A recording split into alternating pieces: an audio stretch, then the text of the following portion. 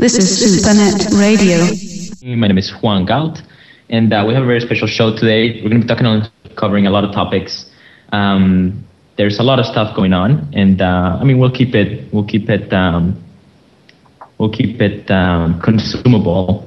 We're going to be talking about the SilkRoad trial, Ross Ulbricht, and the free market application on top of NXT, which is a decentralized eBay application that is fairly close to this topic. We have one of the developers, Mr. Knuckle. It's going to be a very interesting show, and we're also going to touch on the war on drugs and basically try to cover a general view of this topic. So without further ado, I'd like to introduce Mr. Knuckle. He's, as I said, one of the developers. And why don't you tell us, how long have you been working on the free market application? Tell us a little bit about what it is. I'd be happy to. Thanks, Juan, for having me. I've been working on free market for about 7 months, I think. We are a fairly small team, 2 main developers, and we have some help from time to time from other people. So I was only introduced to Next around December of 2013, and I started hanging around the Next forum, and I say Next instead of NXT. I don't know why. And I was just waiting for some way to contribute, and somebody suggested that we could use a marketplace. So I came up with a mock-up and started working on it. Excellent. And the free market, of course, it's a very revolutionary technology. From my understanding, it's a bit described as a decentralized eBay. I believe it runs all on top of the NXT blockchain. It's similar to OpenBazaar, but different in a few ways. Tell us a little bit about it, maybe what makes it different than other platforms out there. The technology is really very interesting. If you're familiar with eBay, then you already have an idea of what the market is like or what it's aiming to be. But the way it's built inside is very challenging, but also very fascinating. Like you said, it is based on the blockchain, and the use of the blockchain unlocks a lot of potential on the tech side, but it's honestly a bit weird to work with, and thinking in terms of the blockchain can be difficult. So we're adding features as we build it. I don't think this has been done before, so it's never obvious to us what we should do next or how to do it. So it's been a learning experience too. What we use is the arbitrary message system built into Next. So every listing is an arbitrary message, and that message gets placed on the blockchain. And a user who has the free market client, the client searches the blockchain on the user's local machine for all the listings of items that are placed in the market and items that are still available that haven't been purchased get shown to the user, and the user can purchase them through the client, and the payment will come directly from the user's Next wallet and be sent to the seller. And that will create another automated message that will tell the client that the item is sold. So it's not like a database where you can have one record for an item and it can be either available or sold. There have to be 2 separate arbitrary messages because we cannot rewrite the blockchain. So that is technically challenging, but the advantage is that you cannot shut it down. The market, a copy of the market exists on the hard drive of every user of Next.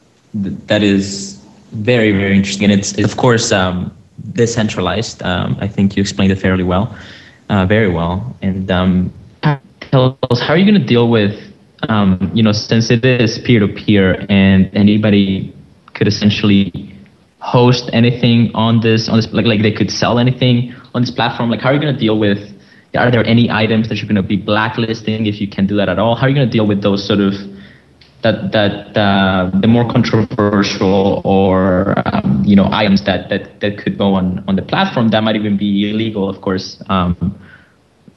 Do you guys touch that at all, or do you just, how do you deal with that problem? Well, you have raised a very difficult issue because, of course, anybody can write to the blockchain. And once that's done, we cannot censor that. We cannot directly edit the blockchain to remove that listing. One of the things we do have in development is a system where the user has control over blacklisting. It's not finalized, but the way it should work is a user will be able to turn on or off blacklisting, and the blacklist itself can be maintained by anyone. So, for instance, you could maintain a blacklist of your own and allow other people to subscribe to that blacklist, and they will not see the products that you have, or not just products, but sellers and all the products from that seller that you have blacklisted. So the solution is to leave control over editing or censoring the information that is seen in the hands of the user. Because it is decentralized, not only is it not something we don't want to do, it's also something we cannot do. It's just not technically possible because of the nature of the blockchain.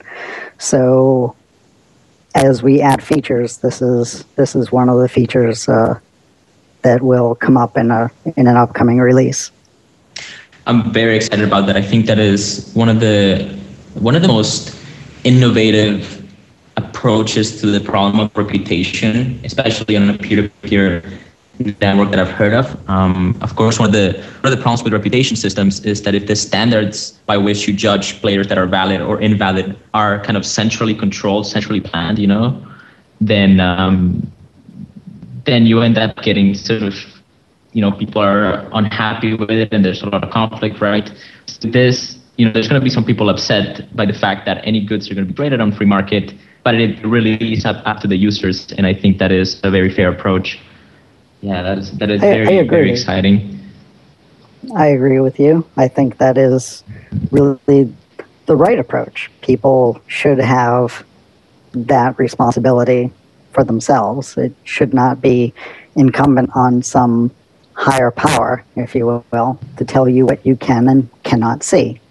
Yes, and that's one of the reasons why I think one of the things that unite a lot of us that care about this topic, free markets and the SilkRoad trial and everything that's happening around the freedom of exchange of goods, non-violent crimes, whatever you want to, or however you want to put it. And so I guess that brings me into something that I wanted to ask you. Why did you decide to work on this particular sort of piece of software, or like this kind of this line of work, essentially, out of all the other software products that you probably could have developed? I mean, you're very, very talented and skilled individual. So that's a question I ask myself too. Big question. Partly it was because it was suggested in the forum, and considering my own set of skills, I thought this is something I can do. But there were other projects I saw that I also thought I could do. And I picked this one because it's something that I believe very strongly in. I don't think peaceful transactions between individuals should be regulated by the state or by anybody. And that's what these are. These are peaceful transactions. Buying and selling things should not be a crime, in my opinion. Yeah, I definitely agree with that. And that brings us to something that a few people have brought up. Some NXT community members have kind of complained that why are we associating Silk Road and free market? That they're different things, and I definitely agree that they are different things. Certainly, can you tell us a bit about sort of like from what I can tell, there's no real limitation as to what you can trade in the free market, whereas the Silk Road was a much more sort of focused exchange platform. It's mostly drugs, and it was centralized after all. Dread Pirate Roberts, whoever he was, actually didn't allow the exchange of guns or child pornography or anything like that on the exchange. So it was centralized, and it was a very sort of filtered sort of by his ideology.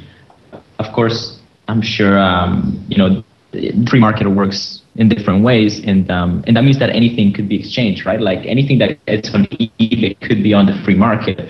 So maybe you can help us sort of break that association, because I imagine that people will hear about a decentralized exchange that is in the web, and it's probably going to be protected by a layer of anonymity that's being built on top of the supernet, and so I have a prediction, and maybe I'll be wrong, but I have I would put money on the mainstream media basically slandering and throwing false claims about the free market and all the stuff that we're building once people start realizing how powerful this technology is, and they're going to start associated with all this criminal activity or whatever. So I think that I wanted to sort of maybe expand this and sort of show how it's different.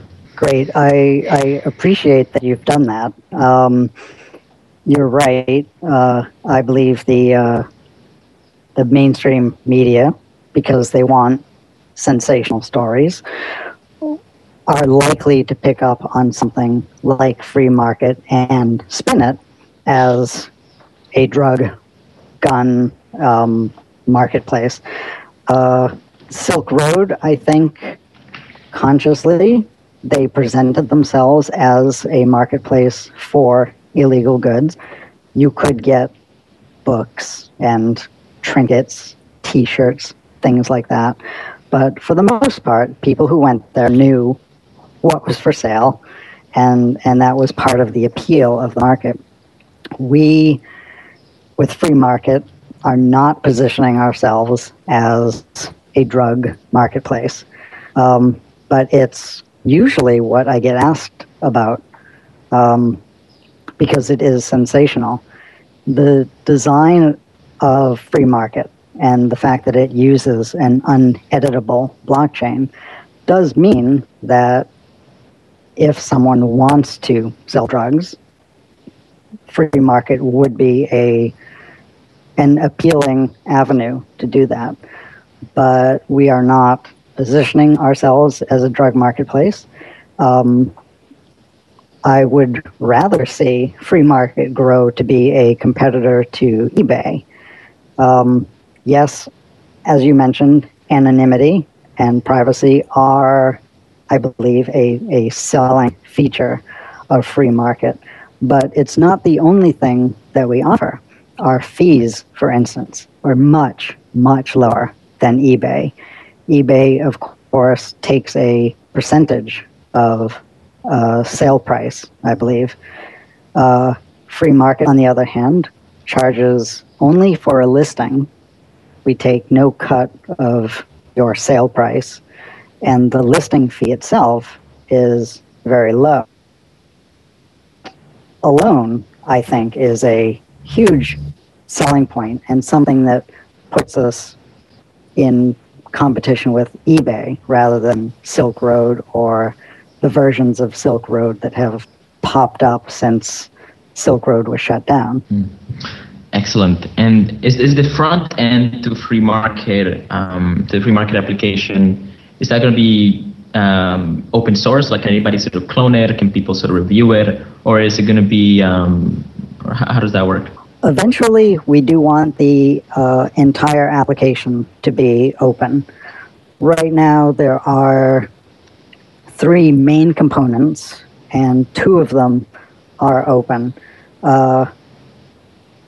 There is something called WebView, which is the sort of wrapper for FreeMarket that lets it run on a Mac or a PC. That is open source right now.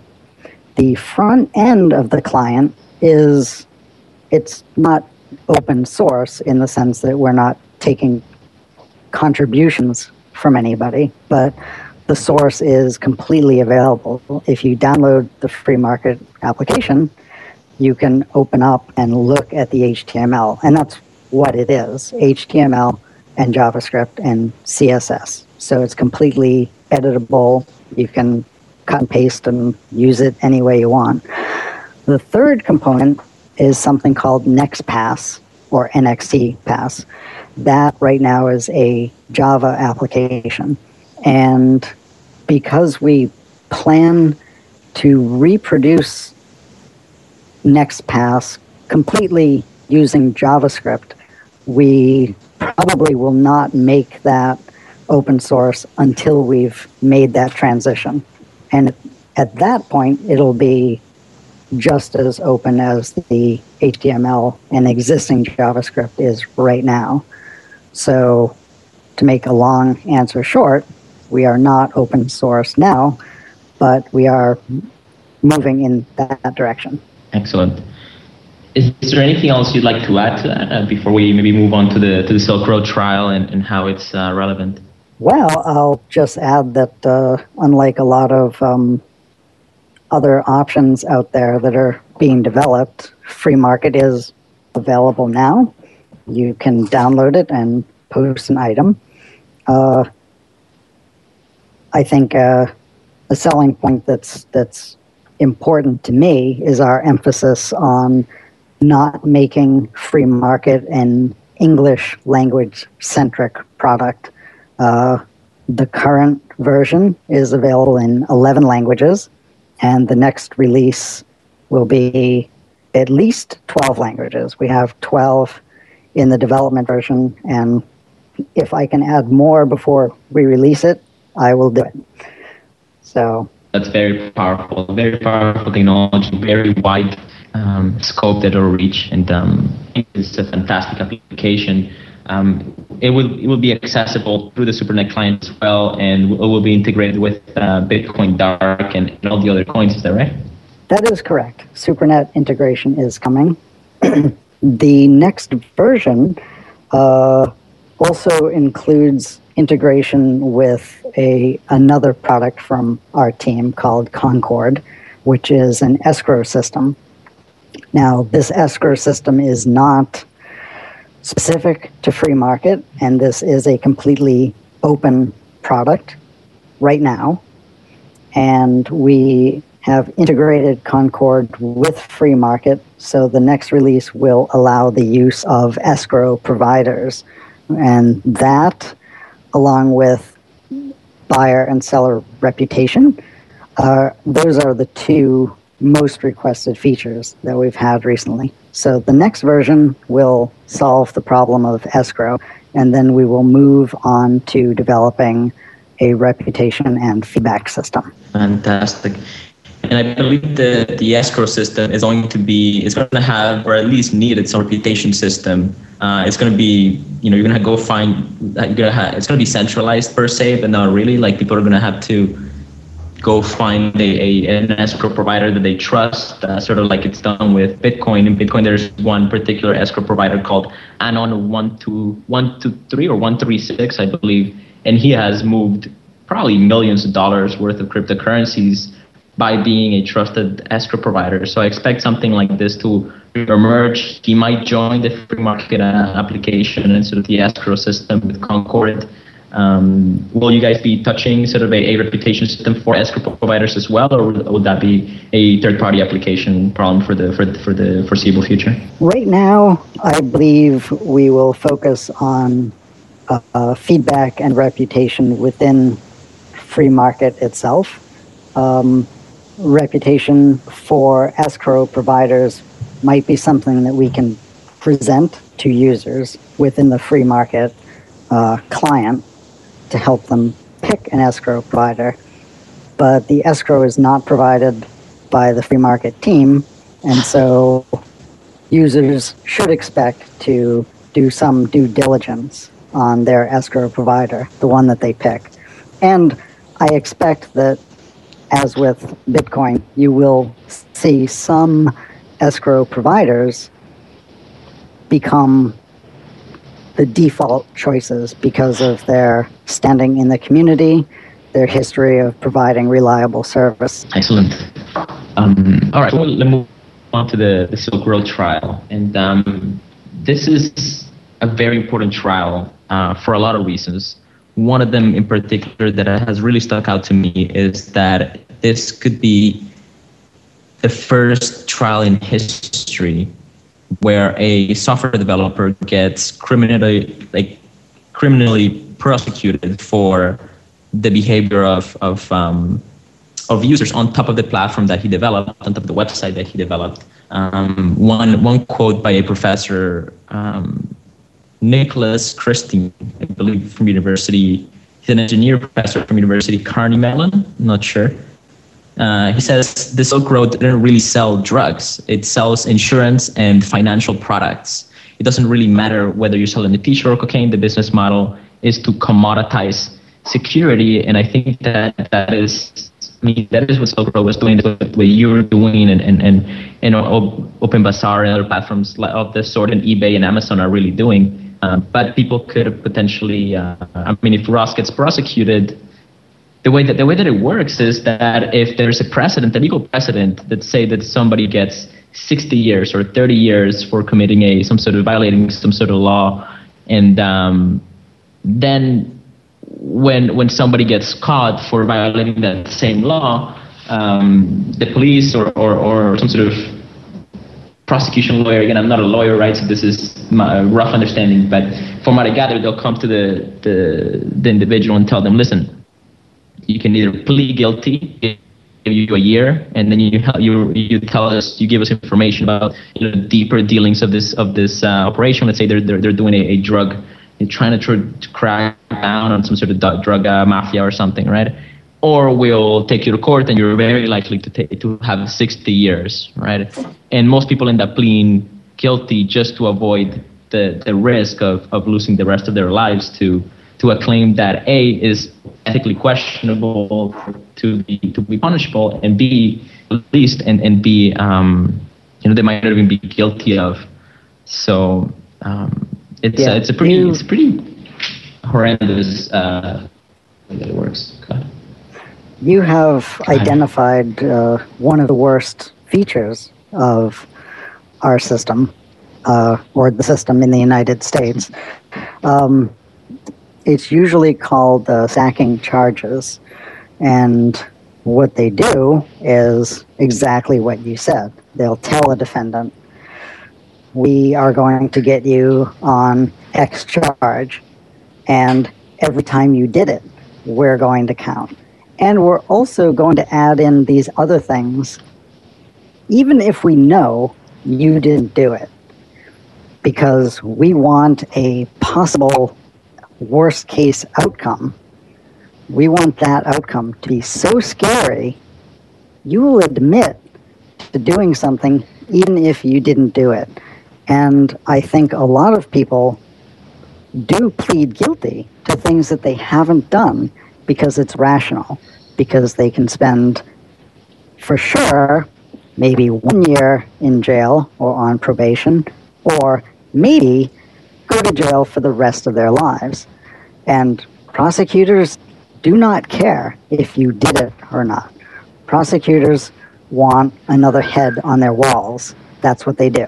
and they get paid very well to prosecute and to be. I mean, lawyers make ridiculous amounts of money, and the complexity of the legal system is kind of a way for lawyers to make money, essentially, right? So I think, there are defense lawyers that are legit, but even them charge a lot of money. I mean, I believe Ross's lawyer, he's doing a great job, but they're charging 35. Is distributed. So I don't want to say that it's the defense lawyer that is charging this. I'm not sure how this kind of business or sort of side of the world works, but the costs to the family are about $35,000 a week. I mean, who can handle that kind of cost? They've had to raise a lot of money, and if you can please donate to them, that would be fantastic. FreeRoss.com, I believe, is the website. I think it's so it is very expensive to be part of. Okay, freeross.org, right? Yeah, and I agree. Anybody so it is who's very listening, expensive to get caught up in that game. I'm sorry, because of the delay, we're talking over each other. I was just saying that I agree. Anybody who's listening and who cares about these issues should donate to his legal defense fund. You said you have. I certainly have. And I would encourage people to do it, because trying to defend yourself in our system is financially ruinous to everybody except the most wealthy people. And he's really getting a raw deal here. Cops have a saying. They say, you can beat the rap, but you can't beat the ride. And what they mean is, maybe you will be found innocent, and you'll be very happy, and you'll celebrate. Let's say that happens to Ross. Great. But he also just spent 11 months in prison, and his family will be broke after this. So being put through our legal system is a punishment in its own right. Even if he's found guilty, even if he's found innocent, he's already paid a huge price. So any help that listeners can give, I would encourage. Absolutely, and everybody pays a big price. I mean, the family, just anybody that donates, right? That's a lot of wealth that just essentially gets redistributed through a threat of basically ending the life of this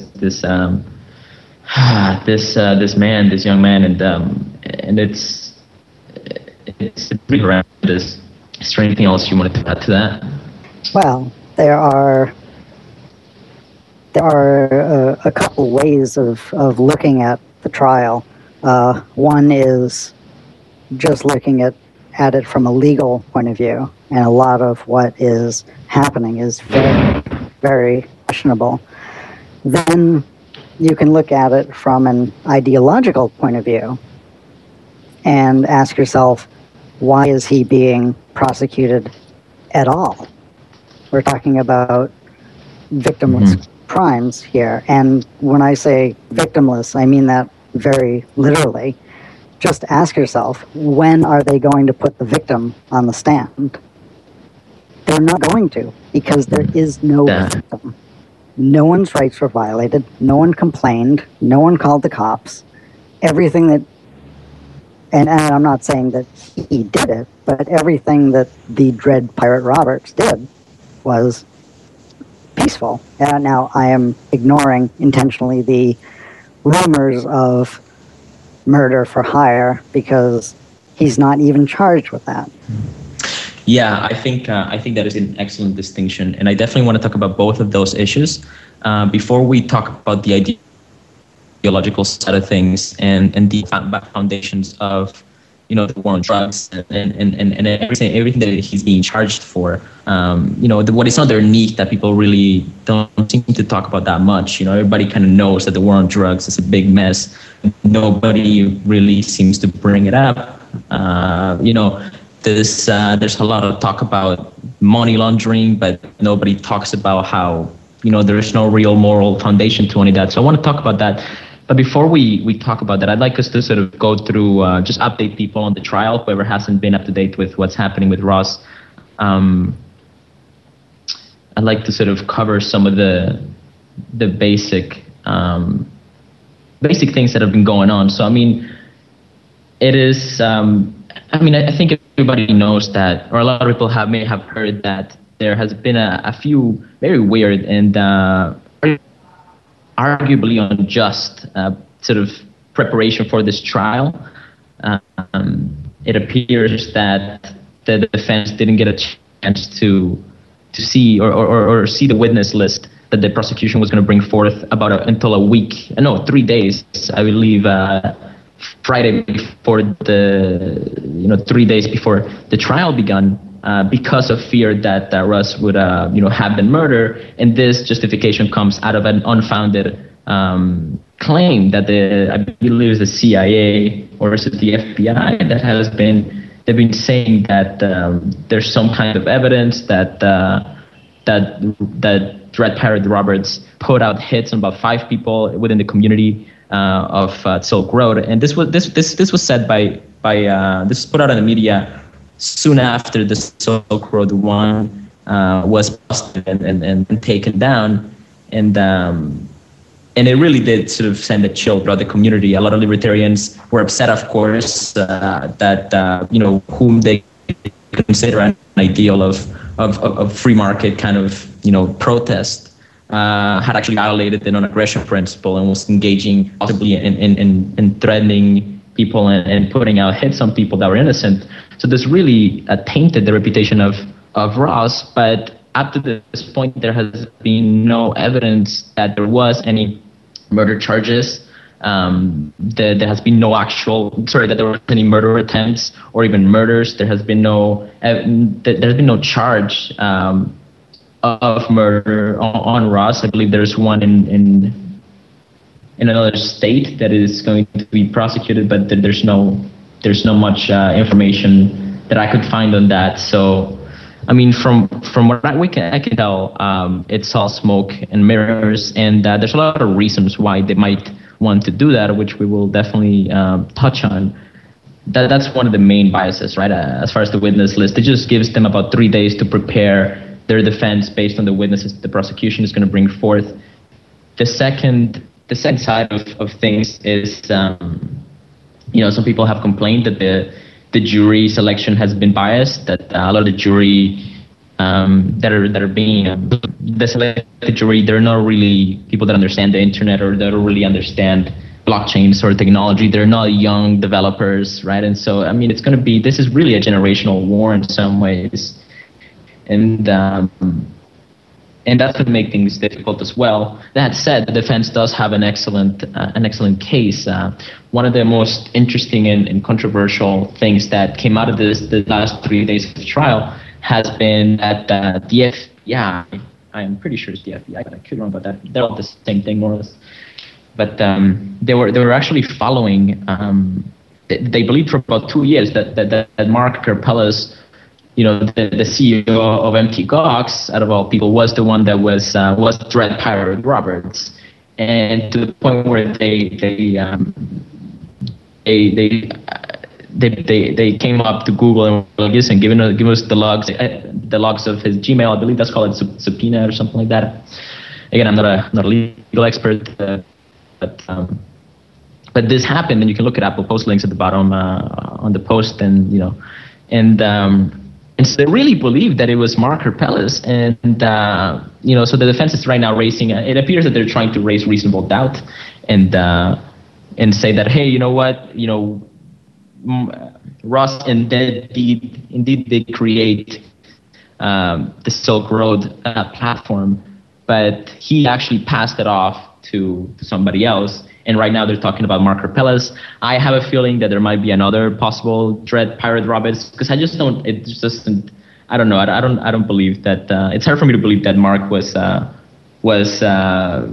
person behind this really passionate anarcho-capitalist libertarian posts on the SilkRoad forums. But then again, I don't know Mark personally, so I could be wrong about that. We'll have to see what happens. But this is if this was a movie, it would be a fantastic movie, I have to say. And I'm sure there'll be movies made out of it, as horrendous as it is for anybody that's been caught in this machine of the war on drugs and the legal system, quote unquote, and the justice, quote unquote, system.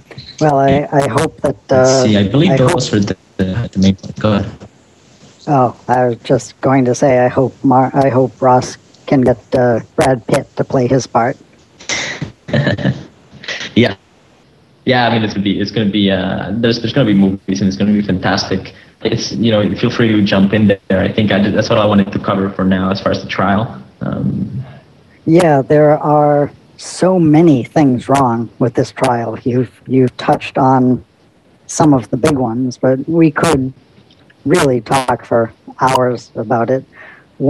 I'll just point out one other issue because it's very big, and that's the issue with Ross's protections.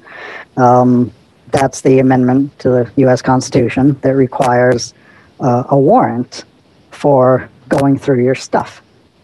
And the FBI had one story before the trial began about how they found the SilkRoad servers. It's technical, so I won't go into details, but there was a CAPTCHA, it's called, where I think most people who have used the web have used one of these at some point. It's where you look at distorted letters and you have to type those letters into a box to get access to a website.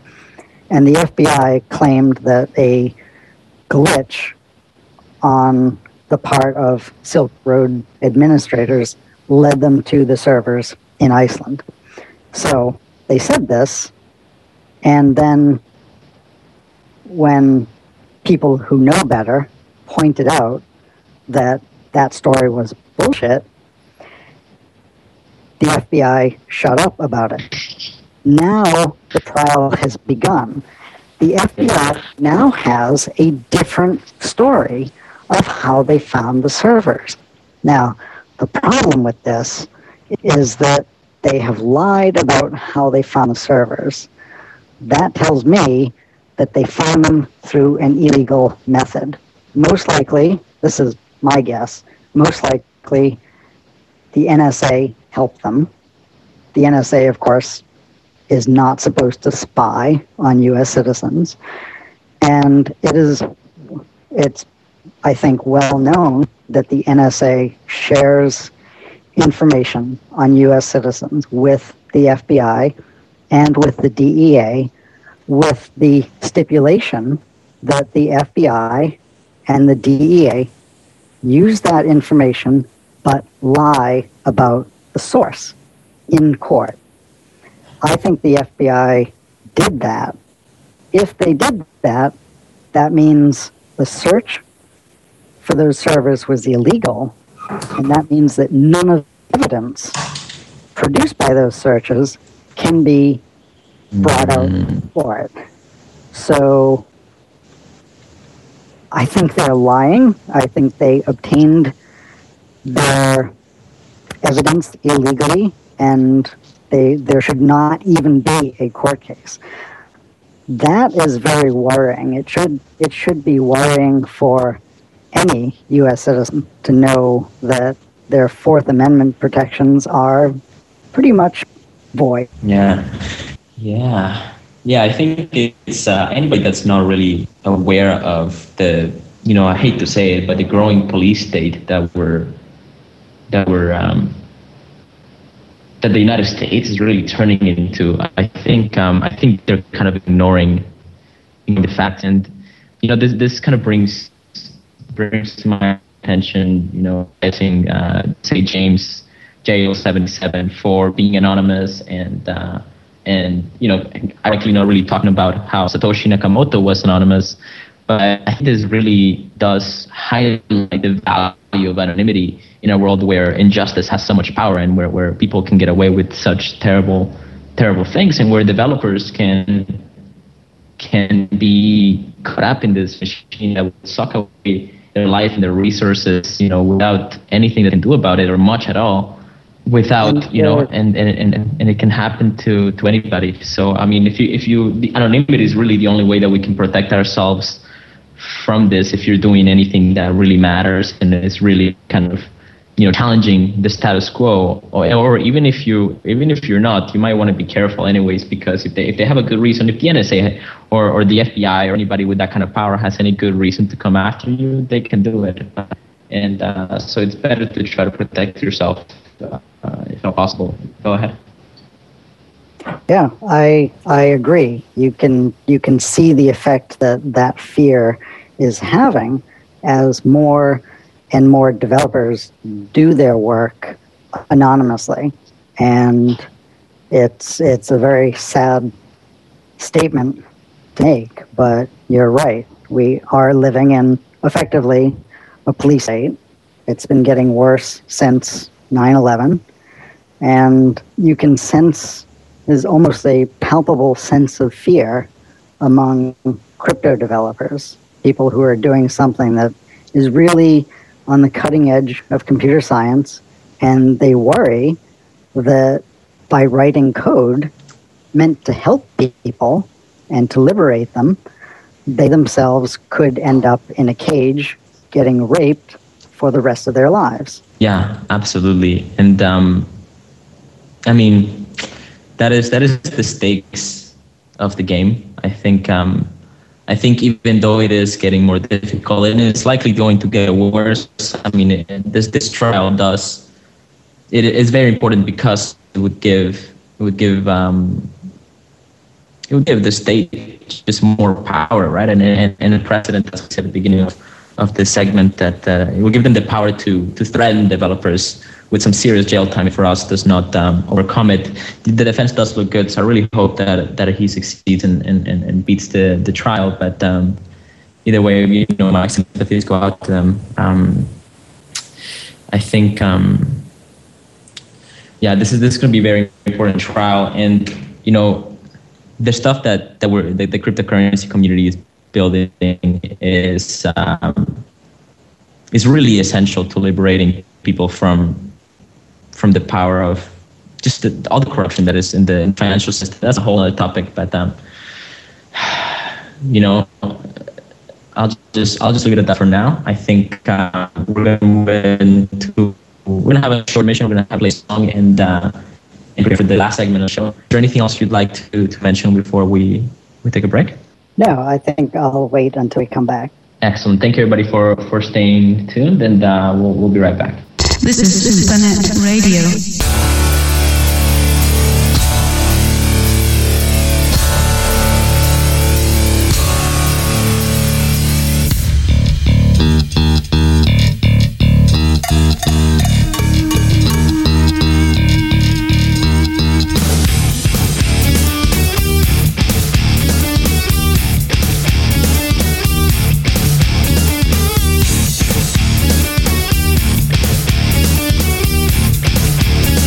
Ya.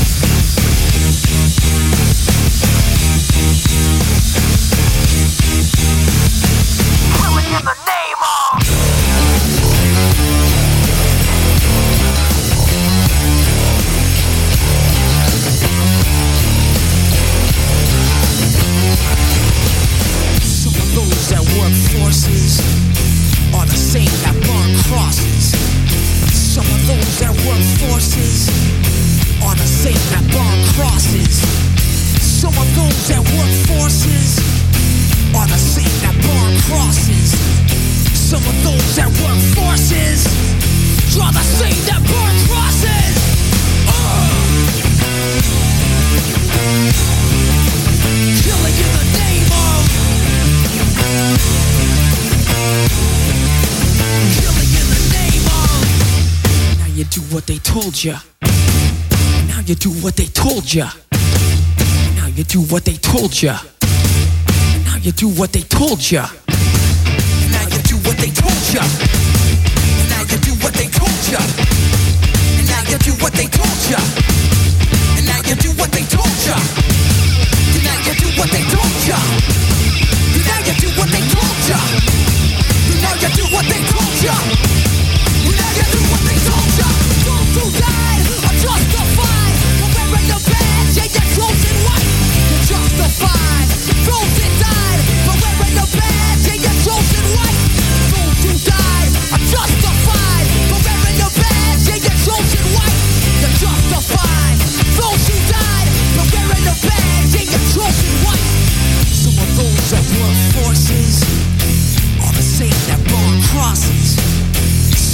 those that work forces are the same that burn crosses.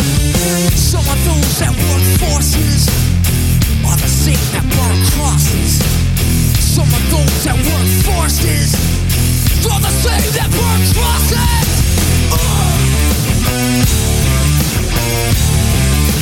Killing in the name of. Killing in the name of. Now you do what they told you. And now you do what they told you. And now you do what they told you. And now you do what they told you. And now you do what they told you. And now you do what they told you. And now you do what they told you. And now you do what they told you. And now you do what they told you. And now you do what they told you. And now you do what they told you. And now you do what they told you. Those who died are justified for wearing the badge and your chosen white. You're justified. Those that died for wearing the badge and your chosen white. Those who died are justified for wearing the badge and your chosen white. You're justified. Those that died for wearing the badge and your chosen white. Come on.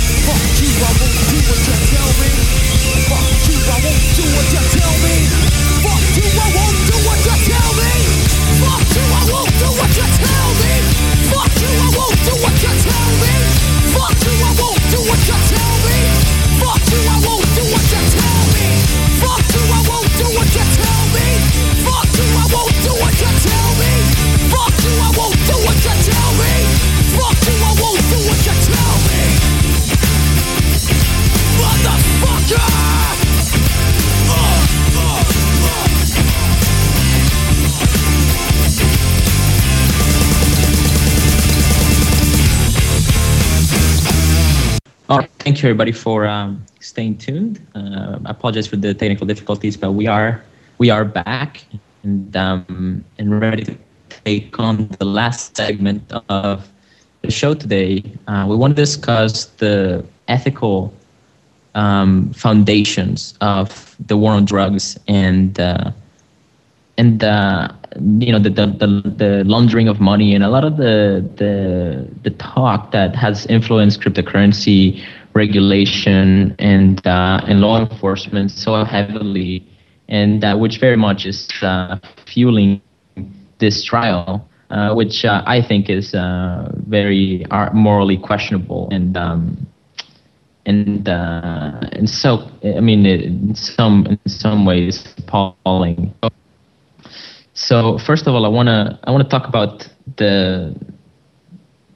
one of the heaviest topics, particularly about the Silk Road, and one of the criticisms that have been made, I believe, is that you're selling drugs, right? And sometimes you're selling very heavy and very addicting drugs to minors or to even adults that are just getting hooked on this thing, and that happens anyways, and the government can't even keep these drugs out of jails, so out of prison. So if the whole state, the whole country was prison, they still couldn't do it. So that's one of the problems with that argument. The second is that addiction seems to be a problem that is found that has very little to do with economics and with the exchange of goods. So it's more of a psychological problem, as I'm sure you've guessed. And just in case for those that don't know me, I'm actually studied psychology for about 6 years.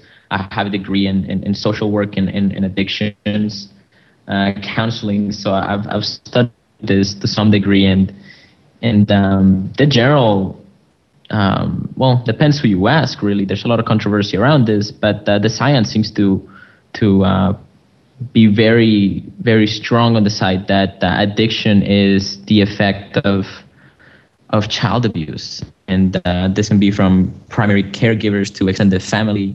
There is an excellent psychologist in Vancouver, I believe, that's been doing work for over 20 years with addictions, people that are heavy into heroin, drug use, and other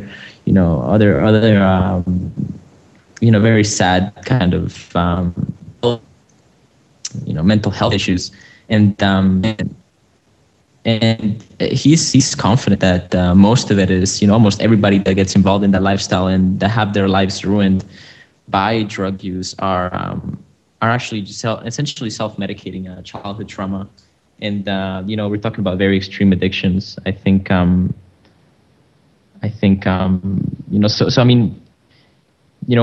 definition of addiction that he talks about is what he believes, Gabor Mate believes addiction is when you do something compulsively and part of you believes that you have you shouldn't do it, there's constant ambivalence, and you shouldn't do it and you have a problem with it, and you want to stop but you can't. That's an addiction essentially. So to what degree it harms your life, it's a wide range, but this has very little to do with the supply of drugs.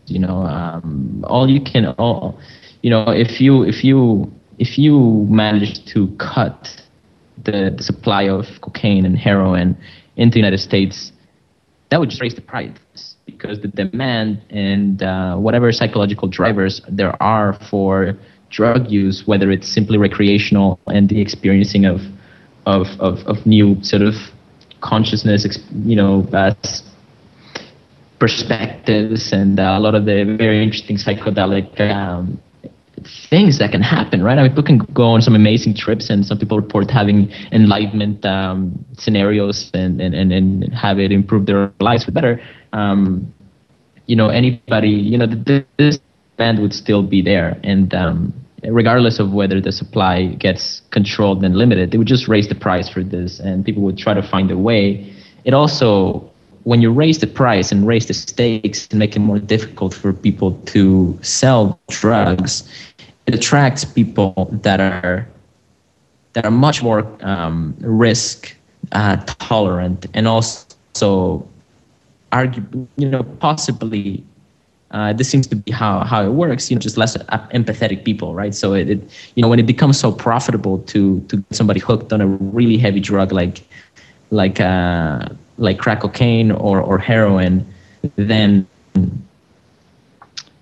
it's much more. There's a much bigger incentive to maybe give out free samples or try to find other ways to get people hooked, because then there's a pretty steady flow of pretty substantial money that will be coming in from junkies, and so that's something really to point out. And this is not to say that everybody that has done drugs is a junkie. There's actually the vast majority of people, or at least, well, I don't know about the vast majority, but there's a lot of people that do them once and they're fine. It seems to be that there's one case study where I believe, and I'm paraphrasing here, but I believe soldiers, when they went to Vietnam, there's actually a lot of heroin use and alcohol use in the Vietnam War for American soldiers, and a large majority of them, when they came back from Vietnam, they actually stopped using heroin and they went on with their lives, right? And heroin is believed to, and is claimed to be, one of the most addicting drugs in the market, and that's why it's illegal and all this stuff. But it seems that very few people actually maintain the addiction. And I'm not sure this is touched on. I believe I remember the research study saying, and I'll put it on the links, that the people that did continue did indeed have pretty terrifying childhoods. So that's just something to keep in mind when somebody brings up this addiction problem. The market is meeting the demand, and the drive for this demand is a social problem that is not being healed. In fact, it's being harmed by it's being added upon and being heavy. Jesus, I lose my words there. It's being made worse by the legal action that governments are taking around the world. It also speaks, the fact that the war on drugs is still so strong speaks terribly of the democratic system. I mean, in Canada, vast majority of people that I've ever met have smoked weed and are pro-weed and smoke weed on a regular basis. It's still illegal to sell it, and it's if you get caught with more than a few grams, you're gonna get trouble from the cops, and you might end up going to prison. And I mean, it's terrible that this is the state of the world, but it is such a big machine. I believe it's something like $3 billion a year are spent in the United States fueling the war on drugs, and so that is a lot of people that are dependent on this money. A lot of state workers that are dependent on the money that flows through the war on drugs, and so there's, it really isn't, aligned with the interests of people that work for the, police officers and lawyers that specialize in this kind of industry. It really isn't in their interest to legalize drugs. It's also another argument that I've heard is that it's actually very dangerous for a politician to try to legalize drugs because drug cartels and mafias, South America, but everywhere else, they have a lot of money and they have a lot of power. And it's, if they go try to legalize drugs, then it's going to put it outside of their reach, sort of like platforms like SilkRoad were doing, and sort of like decentralized markets like the free market might do, where they provide an escrow system and they provide, safer ways to exchange goods and the goods with buyers and sellers, and you have a reputation system, and you don't have to, risk your life and go meet in a dark alley with some drug dealer. You can just send some coins online, and you'll get your weed delivered, or whatever it is you want to buy, you'll get it delivered. Then you don't have to risk your health and your safety for that. And so, I mean, this is another reason why this technology is very, very revolutionary. And another reason why anonymity for developers and people that are very involved with this, that are essential to the progress of the technology, is very important, I think. Certainly just because you're anonymous does not mean that you are trustworthy or untrustworthy. That's something that should be judged based on merit. And, I think Satoshi and has proved that, and James is proving it as well. So James Lee from the Supernet, and a lot of other developers like Mr. Knuckle, who are putting out legit code that is functional, and they don't really need to have their identity attached to their credibility. You can build a reputation on top of pseudonyms. So that's the speech that I guess I wanted to give. I think there's a lot of stuff that we could talk about as far as the war on drugs.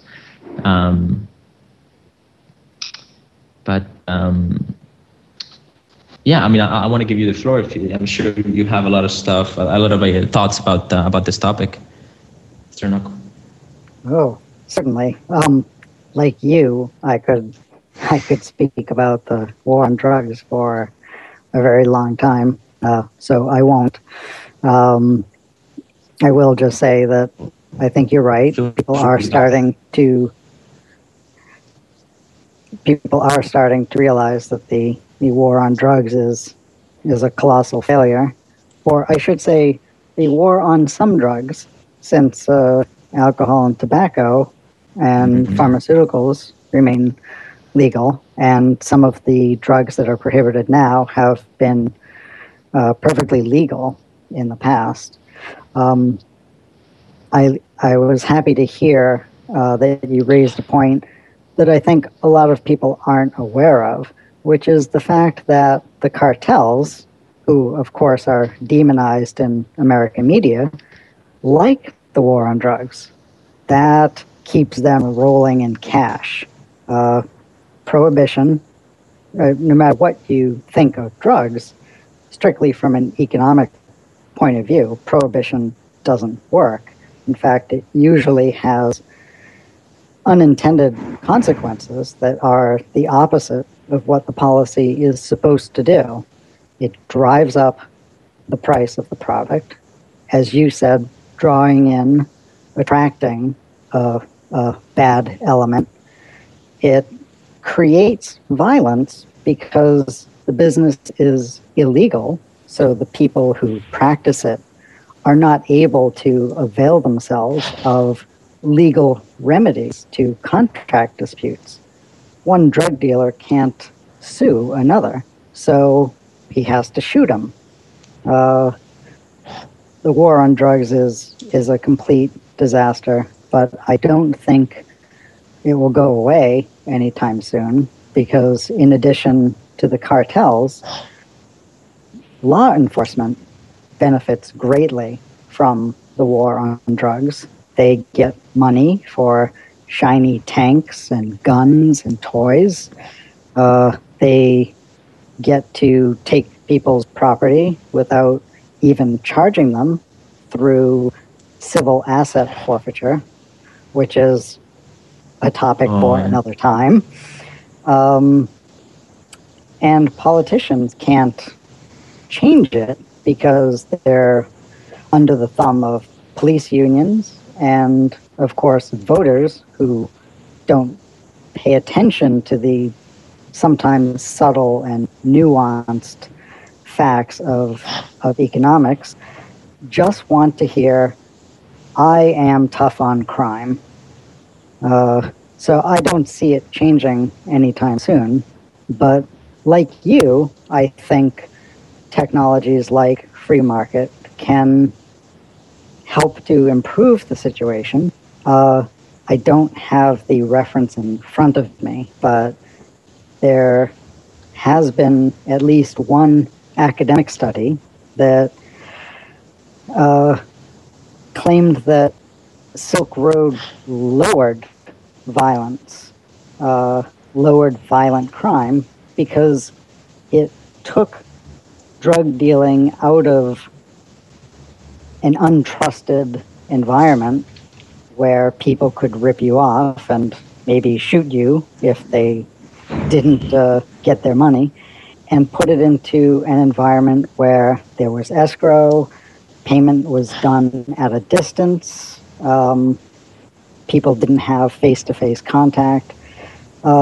You've got technology that possibly actually lowered violent crime, and we've got the state, which claims to be protecting people, doing everything in its power to shut that down. So that's unfortunate, but I do hope that advances in technology, like the way that free market uses the blockchain, will keep the state from doing that again. Yes, and I believe free market and even the Silk Road have pretty effective reputation systems along the lines of, well, the free market will have a reputation system like this, and the Silk Road had one which is very much along the lines of what eBay uses or Amazon uses, where now instead of you having having the phone number of some guy that your friend knows that apparently can get you some special weed or that funky psychedelic, instead of sort of having to go through those channels, and man, I mean, I don't know, I've tried and it's really hard to get some good quality psychedelics or so, I'm told, and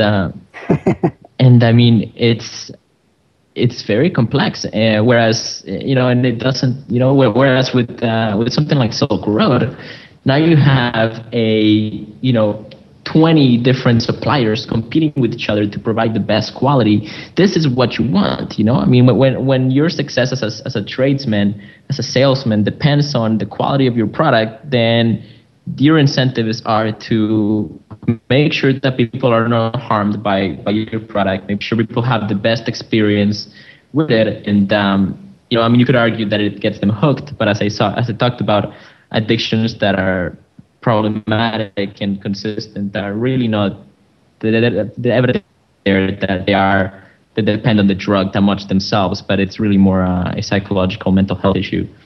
So I mean, you really can only improve it with this kind of technology and by putting it into a free market. And the beautiful thing about blockchain technology is, and this is really why I'm passionate about this and why I'm doing what I'm doing, is because you don't really need to we don't need to wait for the approval of the majority. We don't need to wait for the approval of government and for the approval of cartels, which is never going to come, or we could die waiting.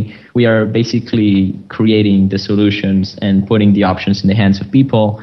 And I say we, as if I've been doing much. I'm basically talking about it, but developers are creating this, and I count myself in as part of this community, and we're basically bypassing all of that, and I think that's going to be a very powerful shift, and I hope that people will just sort of realize that it's okay and it's safe, and you can use this and you'll be okay, and it's a better alternative. And as long as some people are going to get burned in the process, and everybody should really take care of themselves and be careful, but the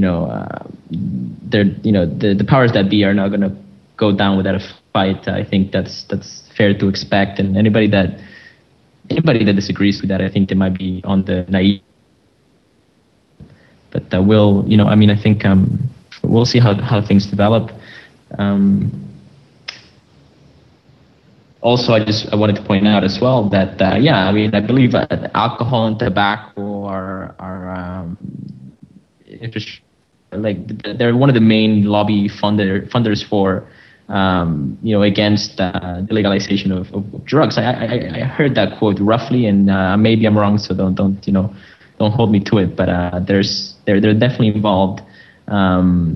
Also, pharmaceutical corporations are basically feeding legal drugs to people on a regular basis, and they're actually feeding it to children as well. ADHD drugs and all that stuff they can have some pretty nasty effects. They've been associated with suicidal fantasies and murder sort of fantasies. So there's a lot of hypocrisy in this narrative, and so I just want to sort of touch on all this. People are going to be like, "What the hell is this guy talking about?" I'll put links below them. We're almost done with the show. Thank you for your patience. Is there anything else that you want to touch on before we finish up? Well, let me just thank you for having me here. It's been a pleasure to speak with you and about this subject, because it's something that I think is very important. I do want to say that because we were discussing Ross Ulbricht's trial, we spoke a lot about markets like free market being used for drugs. I just want to point out that our goal is not to replace SilkRoad. Our goal is to replace eBay. So anybody who's listening out there and wants to be a part of that, dig up those ugly sweaters you got for Christmas and download Free Market and put them up there for sale. And good luck. Excellent. Thank you very much, Pete. It was a pleasure talking to you, and it was an excellent conversation. I think I had a lot of fun. Thank you, everybody that's been listening. There's a lot of stuff that we could talk about, and I hope you enjoyed it. If you're interested in us discussing this topic more, or me bringing other guests, and then definitely let me know through Twitter and Facebook, or I hope this was useful to you.